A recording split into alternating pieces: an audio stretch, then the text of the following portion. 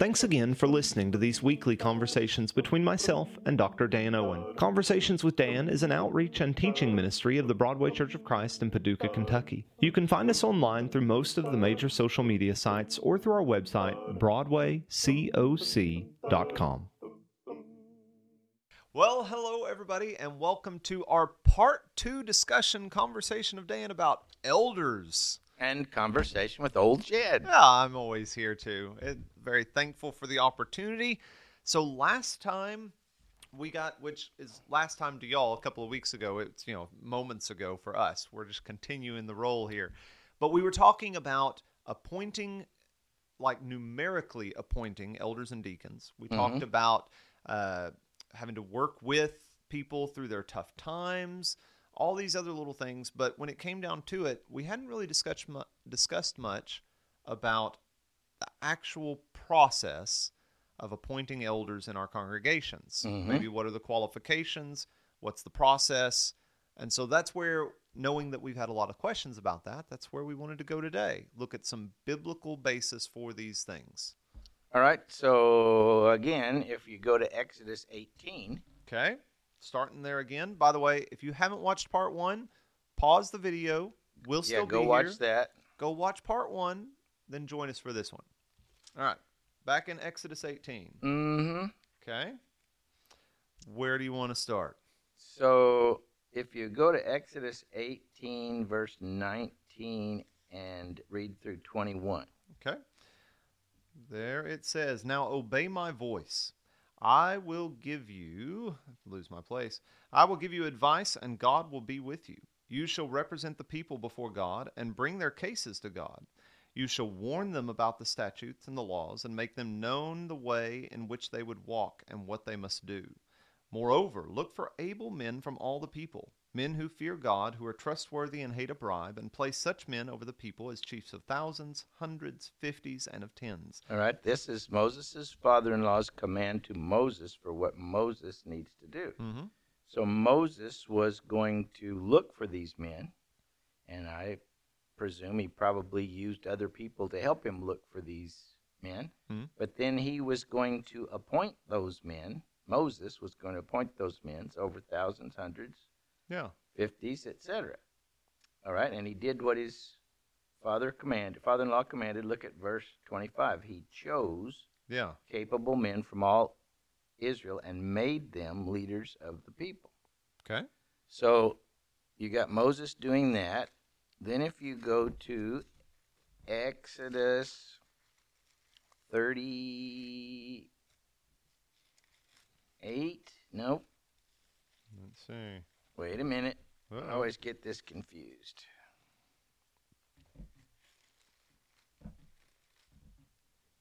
Yeah, 28. 28. And 29. This is where God commanded the priests to be appointed. Okay. And Moses brought them before the congregation. And if you look at chapter 29, this is what you are to do to consecrate them so that they may be priests. Yeah. So Moses publicly brings the priests, and he takes them through this ceremony, and he appoints these guys to be priests. Right. Because God commanded him to do it. And they fit the qualifications based on family lineage and all this other Aaron stuff. and his sons. Yeah. And so he appoints them in front of the people. Okay. So then if you go to Numbers chapter 27. Okay. And about verse 15 starting, I think. Read there. "Moses spoke to the Lord, saying, Let the Lord, the God of the spirits of all flesh, appoint a man over the congregation, who shall go out before them and come in before them, who shall lead them out and bring them in, that the congregation of the Lord may not be as sheep that have no shepherd. So the Lord said to Moses, Take Joshua, son of Nun, a man in whom is the Spirit, and lay your hands on him." All right, now think about this. That sounds remarkably like what was said about the 7 in Jerusalem, full of the Spirit and wisdom. Yeah. It sounds remarkably like what Moses' father-in-law said about those men that Moses was going to appoint. Yeah, men who feared God and didn't want bribes and all that sort of stuff. And notice there that in the end of verse 17, they're gonna be shepherding the people. He's going to be shepherding the people. He's going to be a shepherd. This sounds familiar. It does. And so you're going to lay hands on him. Now go down to verse 22 and 23 there. Moses did as the Lord commanded him. He took Joshua and made him stand before Eleazar the priest and the whole congregation. He laid his hands on him and commissioned him as the Lord directed through Moses. All right, so you have here the ordination or consecration of a person to lead by laying on of hands. And this, was done by Moses in the Old Testament.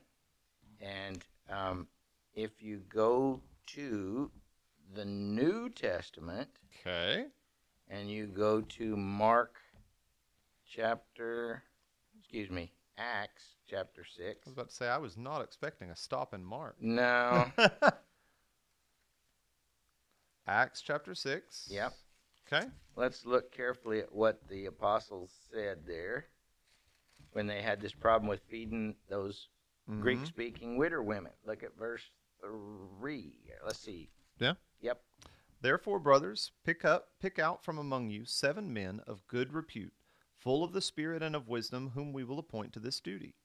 But we will devote ourselves to prayer and the ministry of the word. And what they said pleased the whole gathering, and they chose Stephen, a man full of faith and of the Holy Spirit, and Philip, and Prochorus, and Nicanor, and Timon, and Parnaeus, and Nicholas, a proselyte of Antioch. These they set before the apostles, and they prayed and laid their hands upon them. All right, so they said, look out for men who are this way, and we will turn this responsibility over to them. So the apostles are going to oversee the process of, you guys are going to suggest some people to us, and then the apostles, verse 6, laid their hands on these people, and I take that to mean they publicly ordained them as ministers to feed these Grecian widows, letting people know that these men they have agreed, and we have been asked them to do this, and we're putting them in this role, and you recognize that we're putting them in this role. Yeah. Okay. So it's usually a public ordination. Yep. Like, it's not done in secret or anything. Right. And then I guess we've seen this laying on of hands. Yep. Is that some like power transfer, or is that just part of the physical? It was it was a way of, well, if you go back to Numbers 27, it tells you what it is. Okay. Numbers chapter 27. Genesis, Exodus, Leviticus, Numbers. Yep. And you say, what are you going to Numbers for? Because this thing has a greater history than just in the New Testament. So, Right. look at Numbers 27:19. Okay. Make him stand before Eleazar the priest and all the congregations, and you shall commission him in their sight. One more verse. You shall invest him with some of your authority, that all the congregation of the people of Israel may obey. So what was happening was Moses, by laying on of hands, was showing Moses's approval and desire that this man should be in this position and have this authority. Okay. So you have a powerful spiritual leader who is laying hands on this person in front of everybody to show that this is a person and I believe in this person and I'm praying God's blessings on this person as they carry out this role. Not specifically like his spirit, some supernatural investment is being passed along. No. Okay. Not that God didn't put his spirit in Joshua, but that's not what the laying on of hands is about. Gotcha. Okay. So we've seen this kind of consistent power transfer, basically, appointing of people, bringing them up for specific positions. And now we've seen it happen for deacons here in Acts chapter 6, as we would now call them, in ministers within the church. And if you go back to Acts 14, where you were a little while ago with Paul and Barnabas, Saul and Barnabas. Yep.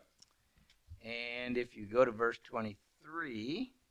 It says, "And when they had appointed elders for them in every church, with prayer and fasting, they committed them to the Lord in whom they had believed." Now, the English word appointed is the Greek word kairotoneo.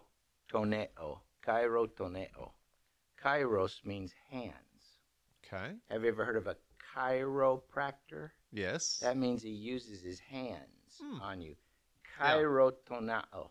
Toneo. It means to appoint by laying on of hands. That's what that word means right there. Okay. So Saul and Barnabas saw these men that were qualified in these churches, and they took these men and put them before whatever congregation, Lystra, Derbe, Iconium, Antioch, Pisidia. They laid hands on those men and appointed them before the people to show the people that these men have accepted this work, and we are trusting these men to do that. It gave the, some impetus to that they weren't just saying, "Hey, we're going to be elders." Yeah. There was recognized spiritual leadership that appointed them as elders. So if you were reading that verse in your translation and it said, "And when they had laid hands on them in every church," that wouldn't be some strange Well, usage. it's more than that. It's appointing by laying on of hands. Okay. So that's what it means. Okay. All right, so then if you go over to 1 Timothy 5,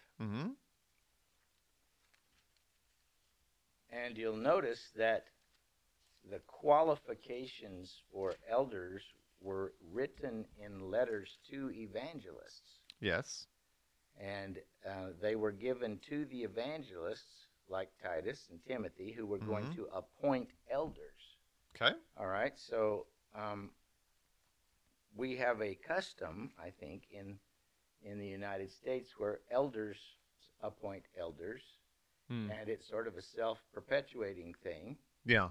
But in the Bible, actually, evangelists appointed elders, apostles and evangelists appointed elders. Yeah. And certainly it would have been in conjunction with and in concert with and in conference with other spiritual leaders that were there.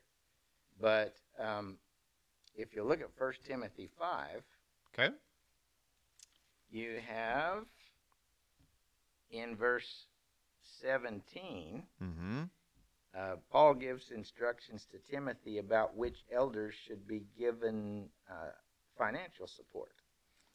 And then he says in verse 19, and you have to watch these imperatives, do not, that's you singular, do not. Okay. That's you, Timothy, do not entertain an accusation against an elder unless it's brought by 2 or 3 witnesses. Those who sin are to be rebuked publicly. Then in verse 21, I charge you in the sight of God, that's the you singular, keep these instructions, you Timothy, without partiality. Verse 22, you Timothy, do not be hasty in the laying on of hands. There's that phrase. So Timothy is the one who's going to appoint them, and that he should not be hasty in doing it, but should make sure he's being careful and trying to appoint men that are truly qualified according to the Scriptures. Yeah. Now, he would be crazy if he didn't sit down and talk with the other spiritual leaders in Ephesus and say, all right, let's talk about these. And he presents the Scriptures, and they all talk about the Scriptures, and they agree, but still you have the precedent here of that's the way it worked. And that is not, like you say, that is not the tradition that we typically follow within our congregations. It's an interesting that we don't, isn't it? I guess without going too far off the rabbit trail, any reasons why we typically don't do that come up most often? I know you do lots of... I suppose you would have how they've always done it, basically, in certain areas, being the thing that drives most things. Yeah. But again, in Titus, you have, I left you in Crete, you, Titus, to ordain elders in every place. So Timothy and Titus, some people would say Timothy and Titus must have been inspired by God and thus different from other evangelists, but I don't know that you could prove that. Because then that would basically be saying they were the only evangelists that could ever do it. Yeah, okay. Yeah. So we've got this situation, I would toss a guess that maybe there's a concept of the ministers don't stick around as long. Interesting. Why? I don't know. You do. Maybe because ministry is seen more as an employment instead of a vocational calling. Interesting. And so who hires? Elders who preach and teach were supposed to be supported financially. And we don't do that very often either. Right. It's done some, but not very often. Yeah. So people can be both ministers and elders. Yeah. In fact, we typically see kind of a division, not a division of labor, but a division of distinction almost. Yes. Between those two things. And then, of course, this brings you in naturally to the discussion of not only the appointment of elders, but possibly the dismissal of elders. And how would that be handled? So maybe to get into that, just so that we can put it on screen and people can pick through it, where do we typically go for what are the qualifications of? Well, you'd look at 1 Timothy 3 and Titus 1 for the qualifications. Yeah. And you would also look at, if you look over at Acts 20. Okay. And in Acts 20, it says the Holy Spirit made you bishops. And I think what he means there is that what evangelists did was simply recognized what the Holy Spirit was doing in the life of certain men, if they were really caring for souls, if they were exhibiting Christian character, if they were managing their family and households well, all that kind of stuff. So the evangelists, along with other leaders, would recognize that this man is really a spiritual man and really wants to care for souls and everything. Yeah. And so he would be appointed. But if you read Acts 20 and start about verse 27 and read down through 31. Okay. Let's see. So this is Paul talking to the Ephesian elders. Yeah. For I did not shrink from declaring to you the whole counsel of God. Pay careful attention to yourselves and to all the flock in which the Holy Spirit has made you overseers, to care for the church of God, which he obtained with his own blood. I know that after my departure, fierce wolves will come in and among you, not sparing the flock. And from among your own selves will arise men speaking twisted things to draw away the disciples after them. Therefore, be alert, remembering that for 3 years I did not cease night or day to admonish everyone with tears. All right, so verse 30 seems to suggest, and by the way, in verse 28 and following where he says, be shepherds of the church of God, and all these imperatives are plural. So it's a you all. They are talking to the eldership, the group of elders, see? Okay. And so he says, even from your own number men shall arise. So he's telling them to police their own number. Yeah. And to be ready to rebuke and change those in their own number if that needs to be done. Because even if you have a man that you have now seen is growing in the fruit of the Spirit, has been, trying to make his calling and election sure, using that language of, Galatians and Peter and all that sort of stuff. Even among those men, they are not now immune from sin and temptation. Exactly. Okay. Exactly. And, you might even go back to, that's on the back end, if an elder sins, and of course 1 Timothy 5 says if an elder sins, rebuke him in the sight of all, so that the rest may fear. But that case would be if an elder's in an actual sin, that you would have to do like Matthew 18, and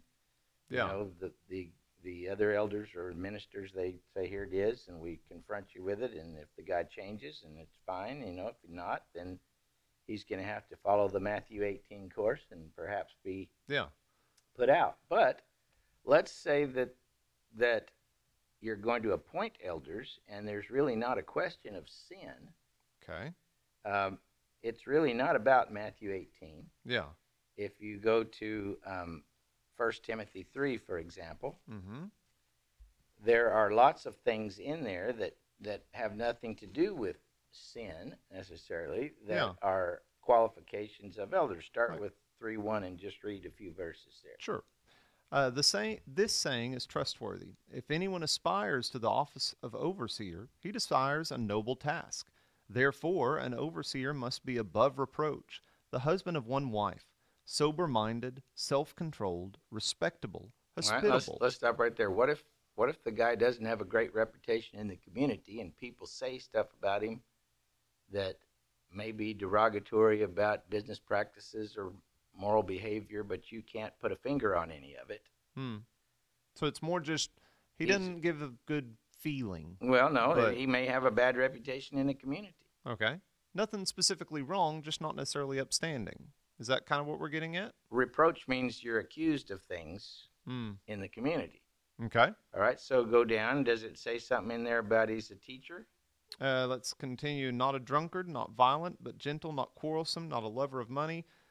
Stuff about managing his own household. If someone does not know how to manage his own household. Okay, so what if he's a really good guy and he doesn't manage his house well? What if his kids are wild and riotous and not subject to him, but he's not a bad guy at all? He's a good guy. Yeah. It's not about sin. Right. He doesn't meet the qualifications. Okay. All right, back up to the first part of that where I think you skipped the one about he's a teacher. I did. It's right there. Respectable, hospitable, able to teach. All right. That's a key one there. Didacticon or didacticos, that word means he's a skilled teacher. Okay. And the best commentary on it is Titus 1:9, where he says he's able to exhort in the sound teaching and convict those that speak against it. So you have to have some skill in the word in order to do that. He can't be a novice in the Bible. Yeah. He's got to be a skilled Which teacher. also goes to that verse 6, not a recent convert. Right. So. Right. Yeah. So there are several things in there. Gentle. Mm-hmm. There are some people that are somewhat harsh and everything in their character. They're not gentle. That doesn't necessarily mean they hit people or they've done, but if he does not have that character, then see, there are things in there that are not sin. Okay. These are things that it's almost more just general character of someone, but not morality. It's not necessarily morality. So you see, the Matthew 18 passage doesn't have anything to do with those. That's only if somebody is in a sin. So, like, as a for instance, we're going through it here, but let's say your congregation is going through the process of appointing elders, and there's someone that, there's nothing wrong with the person. Again, they're not a sinful person, and they have a decent family. They seem to fit it, but there's some of these things that you as an individual go, yeah, but they're not living up to the standards that I see written out here. Maybe they're not as hospitable. Maybe I know that their reputation in the community isn't so good. Should you feel bad, like saying I'm not comfortable with that person being an elder? I don't think so, especially if it's a generally recognized characteristic. Think of elders' responsibility to make sure that the church is not being taught false teaching. Yeah. But if the elders doesn't know anything about the Bible really, and can easily be led away and misled, then great guy, and make him a deacon feeding widows, but don't appoint him a watchman over the flock. Okay. He's not qualified. Yeah, because I think sometimes when we get into that discussion of, well, there are some non-sin calls to make about someone. Yes. People feel bad about saying... This is about spiritual leadership. It's not about a board of decision makers. This is about spiritual leadership. Yeah. These are spiritual qualities. So it's not just you're a good person. It's not that. Strong spiritual. There's all kinds of good people that aren't qualified to be elders. Okay. And so then, I guess how far do we want to go with discussion of how we, if it's not, like, let's say our congregation isn't comfortable with the evangelist, the preacher being the one to appoint, and we're doing, how far do we go down the line of, was it? Well, then I guess, and you would have to ask why, but then I guess, what is the discussion and what would be their rationale of ignoring several of those qualifications to appoint a man? Do they have the right to ignore those, since Paul gave them by inspiration? Yeah. And told Timothy, even in 1 Timothy 5, 22 or 3, that do not be hasty Yeah. laying hands on anybody and appointing them an elder. So if your congregation used to have 5 elders and they dropped down to 1 or 2, man, we got to hurry up and get elders. We're yeah, is that I don't think that's a good yeah. reasoning. I don't think that's a good reasoning either. That Yeah. was the setup. So there's a lot more questions that could be answered here, but let's sweep it up into a pile, and that is that the word elder means leader, Mm-hmm. and particularly the way it's used in most of the Old and New Testament, it had to do with people, whatever their role, that had spiritual responsibility. Mm-hmm. Kings, prophets, priests, elders of the Jews, local church elders, Yeah. And so the real point of the qualifications is in verse 14 and 15 of 1 Timothy 3. Okay.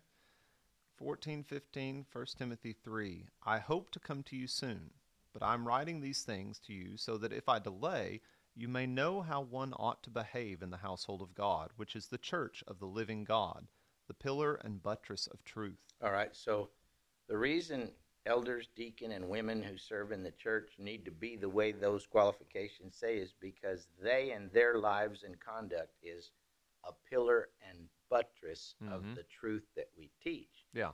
So if their example in their life is inconsistent with what we're teaching, that degrades that causes the strength a problem. of the church. See, and yeah. that's really the summary verse of that chapter that puts the whole thing into perspective. Yeah. So we're looking for people who will literally hold up the local body. Yeah, their life is holding up what the church teaches. Yeah. Okay. Not detracting from it. Now, we're not getting into how to then, what congregationally we should do and how long an elder serves and all those other things, just because there's not a lot scripturally to go through on that. Yeah, lives change, and sometimes great evangelists fall into sin or turn away from God or get their focus wrong, and it's all about money and it's not about, and they cease being great evangelists. They don't just get to be evangelists because they said one time they were evangelists. Yeah. The same exact thing can be true for elders. If Satan enters into their life, or if they turn away from their directives, or if they become things that do not describe in those things, then they don't need to be elders anymore. Yeah. So those are never fun situations to get No. into, but even the Bible knew that they would happen. Like the writers, the apostles, in their inspired knowledge, knew that things wouldn't be perfect for forever. And strictly practically speaking, I think it's a very good thing many times for congregations, for their eldership, maybe when they appoint a couple of new elders, that all of the elders stand for reaffirmation. And if people have objections, they can present those. And so everybody gets to look at themselves again, and the congregation does, and the congregation can reaffirm that these are the men we want to serve. That's a healthy thing. Yeah. And it can engender a lot of trust between the congregation and the eldership. So might think about that. And it's more, again, there's those practical suggestions that could be made and practices that you can put in place. But I know a lot of questions that typically come in are related to those. Well, how do we, how do we do this exactly? Yeah. What does this meeting look like? What does this service look like? What does, this casting of a ballot even look like in some cases? We don't have a lot of guidance on that. Yeah. So, if you ever write in about those things, we may respond with some helpful advice, but we can't really say, well, this is biblically what it says to do. But hopefully we've addressed some of the passages that do talk biblically about this question. That's right. Hopefully so. Yeah. So this is the end of part 2. I know that this did not address every question we have gotten in on this subject, but we tried to address as many of them as possible. And hopefully it's helpful, and keep the questions, the comments coming, because if this role is, the role is to support the congregations, to spiritually guide them, lead them through. Then it's very important. It is valuable beyond even maybe what we realize a lot of times. Absolutely. So hopefully we'll continue looking into this biblically and appreciating it for what it was supposed to be and is, for that Amen. matter. Thanks for joining us. We'll see you again next time.